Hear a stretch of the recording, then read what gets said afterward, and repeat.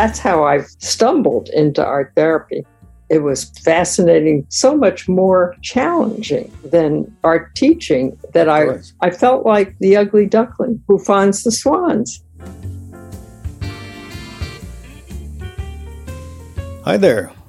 Welcome to this MindRamp podcast. I'm your host, Michael C. Patterson, CEO of MindRamp Coaching and Consulting.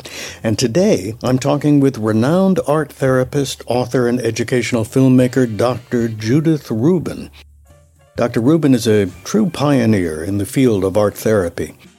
On this podcast, Judy talks about how she found her way into the young field of arts therapy, and in the process, she gives us a history of how the field developed and matured.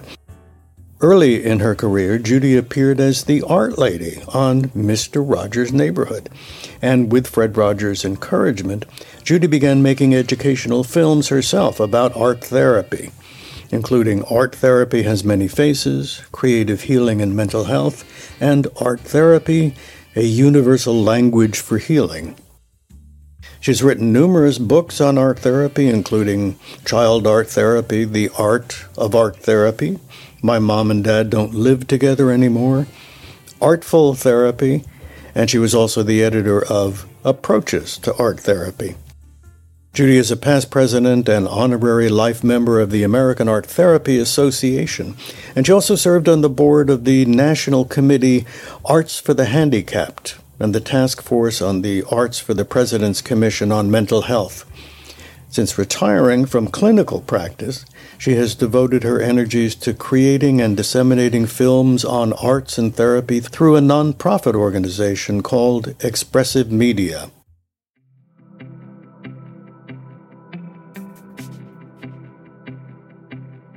It's always fascinating to learn how people get into their career tracks. Did you start as a psychotherapist? Was that your initial? No, I was an artist, and that was my wish, my goal.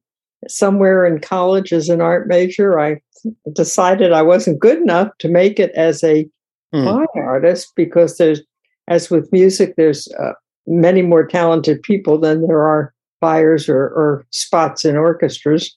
So I liked working with children. I had done some of that as a camp counselor and informally in my family and neighborhood. So I thought, well, all right, I'll be an art teacher. That way I'll get to do something with art where I can go on and do my own painting and sculpting and at the same time encourage others to do so. Mm-hmm. So after graduating with an art major at Wellesley, I went to Harvard and went to the School of Education, where I did my practice teaching in art education. And for the first 2 years after we were married, my husband was getting his degree there as well. In Cambridge, Massachusetts, and Pittsburgh, Pennsylvania, I taught art in public schools and liked it very much. but I didn't fit in very well. Why was that? I think it was timing as much as anything. This is 1959 we're talking about, or 58. In Cambridge, I was in trouble because I brought in books from my own collection because the school didn't have a library. I also moved the furniture around very naively. I was very young and very idealistic about being a teacher, and I thought, well, I'd just do what came naturally, and I did. But unbeknownst to me, I was offending the other teachers, and moving the furniture wasn't so agreeable, apparently. Was that because it's an implicit criticism of the way they were doing it, or because there were rules about how you were supposed to? The former. I would say they felt threatened and uncomfortable, and they wanted me to use, I remember, stencils, like coloring books for children to color in. Of course, that was antithetical to my ideas about creativity, so I never rejected them handing me those, but I didn't use them. And the other crime, I think this is the quiet crime I committed, was staying after school because honestly, the other teachers would race the kids out the door. And I was so excited about what was going on that I would stay and organize things in the classroom. Anyway, the day I got in real trouble, after I had already resigned, fortunately, because we were moving to Pittsburgh, was when one of the children opened The Family of Man, which was a book put out by the Museum of Modern Art of a beautiful photographic exhibit. I was just showing my granddaughter copies of it. It's a magnificent book. Oh, it's beautiful. Yeah.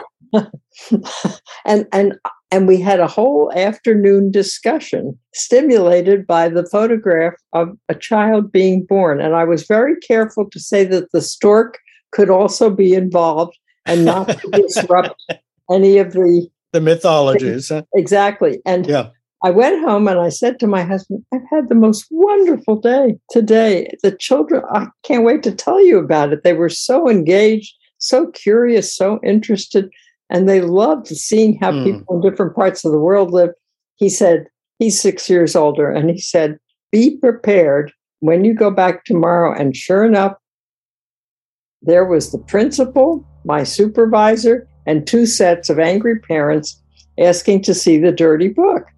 By their standards, it was a dirty book because it had people who weren't fully clothed. Fortunately, we left for Pittsburgh soon thereafter, where I also got in trouble, first for using slides from the Carnegie Museum, which were not in the syllabus, adding something to the syllabus, for not wearing high heels. Not only were skirts required in 1959, but also heels. You had to wear high heels? Which as an art teacher was hard because you walked around a lot. Oh, yeah. And this is it's sad. I was called into the principal's office for undermining the other teacher's discipline. And why? Because the children had told other children that I didn't use the paddle. They had a wooden paddle still in every classroom. Art teachers don't need to use a paddle because children love art. It wasn't that I was being holier than thou. I wouldn't have used it probably in any case because it wouldn't be my way of disciplining. But I was dressed down for this, at which point I decided, okay, it's time to start a family. So interestingly enough, I ended up in art therapy in part, I think, because of the unpleasant experiences in school. I loved working with the children. I really did. But I didn't fit with the culture of the time, either the teachers or the supervisors, the punishment methods. You were ahead of your time, obviously. Yes, I think my way of teaching would be more acceptable nowadays. Yeah, in some circles.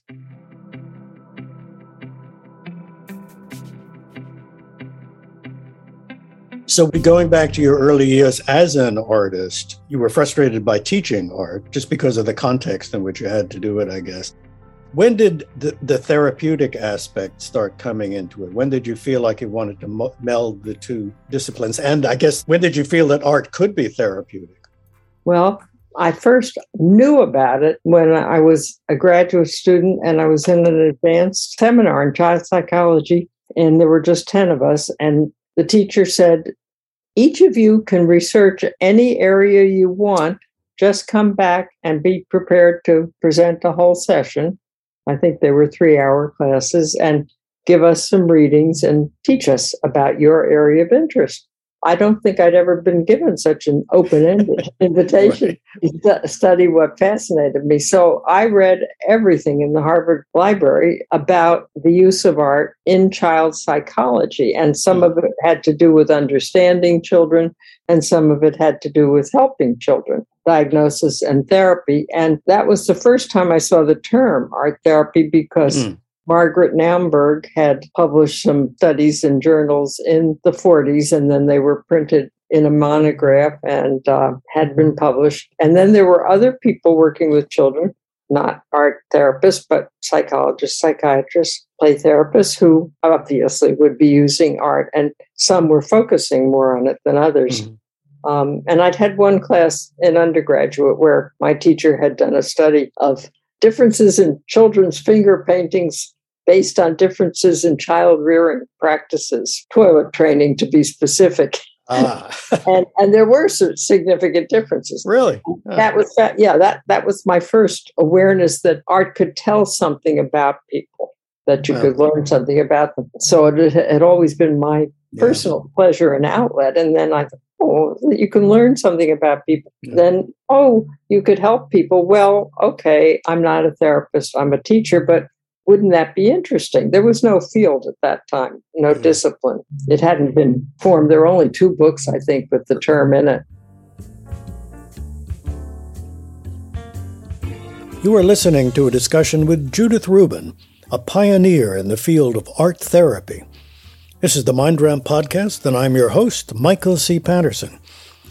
Judy is well into her 80s now and is still going strong.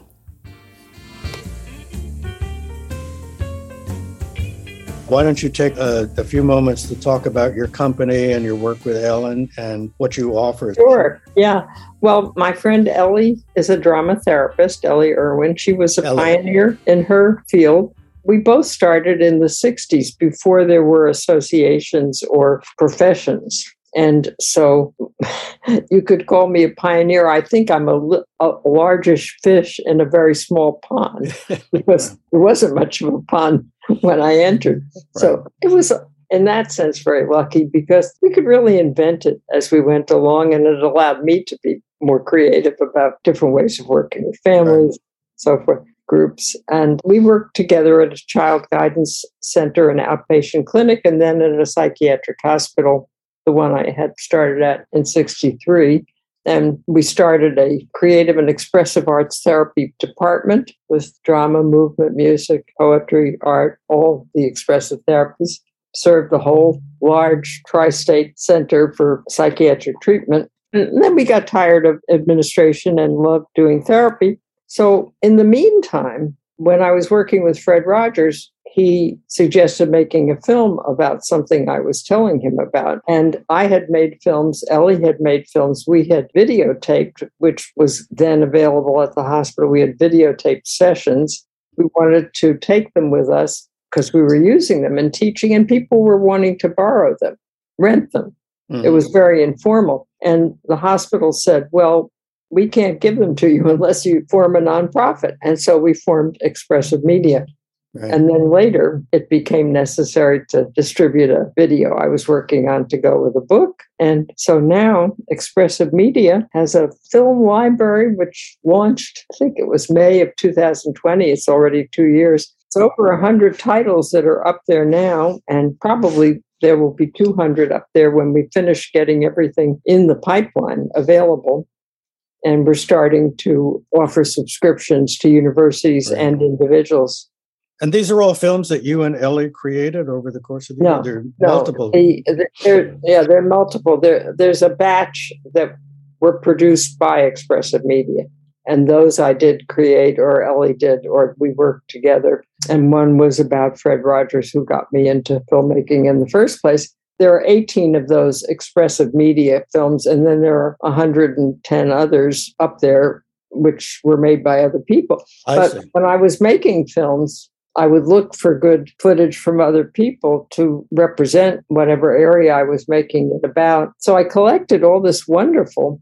I saw a lot of films that never got seen very much because educational films don't. They have short lifespans. And also, in those days, in the 70s and 80s, people were willing to film art therapy sessions. So we have a lot of actual good sessions conducted by people with experience. And that's very hard to do nowadays because of privacy, litigation, privacy, legal anxieties. So it's a rich resource for people in training and also for getting continuing education credits.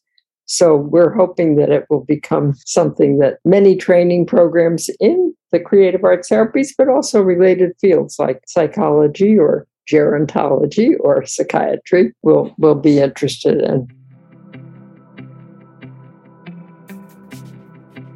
Yeah, so what happened was, as I said, I decided to start a family, and we did. And I worked part-time. I taught some courses at a local college to people in early childhood and elementary education on art education. And because I was very interested in this whole area, I did a short course on therapeutic aspects of art education, because in the 50s and 60s, there were a lot of art educators who were interested in the psychological effects of art. And one of them was quite dominant. Victor Lowenfeld had written the Bible that every art educator practically used. And he had a whole chapter on therapeutic aspects of art education. So I was beginning to apply it. And then I was sitting with a friend in her kitchen, and I admired her child's painting. And she said, "Oh, they're collecting the children's art at the preschool where my child goes." I said, "Oh, how interesting." She said, "Yes, they're doing a longitudinal study." "Oh." And I said, "Do you think I could volunteer for that?" And she said, "I think you could meet with the director," which I did. And her name was Margaret McFarland. She ended up being Fred Rogers' mentor as well as mine. And it was Margaret who first invited me to come and work part-time, which was perfect, a day and a half a week. And then, "We'd like you to do some art therapy at the psychiatric hospital." And I said, "Well, I'm not a therapist, I'm a teacher." She said, "Don't worry, I'll supervise you." And that's how I stumbled into art therapy. They were schizophrenic children. It was fascinating, so much more challenging than art teaching that I felt like the ugly duckling who finds the swans. This was in the Department of Child Development at the University of Pittsburgh, ran this study center. It was founded by Erik Erikson and Ben Spock.